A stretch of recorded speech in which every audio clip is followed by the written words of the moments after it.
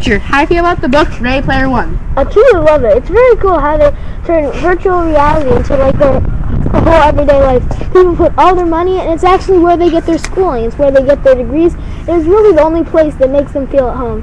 They can do whatever they want really there, and it's a place where they don't have to see the real world. Ben, who's your favorite character in it? Well, there are a lot of good characters like Artemis and Dotto and Wade, but my favorite had to be Wade. Because the reason that Wade is so cool is because he kind of controls the group, and he's really smart, and I feel like he knows a lot about video games. Also, I love Dotto because Dotto is so cool, and the thing that happened to Dotto is, no spoilers. Okay, I would recommend this book to anyone who likes a sci-fi fiction adventure, and it's just a really good book, and I wouldn't watch the movie before you read the book because then you would spoil it. And if you like Willy Wonka and the Maze Runner, this is the perfect book for you.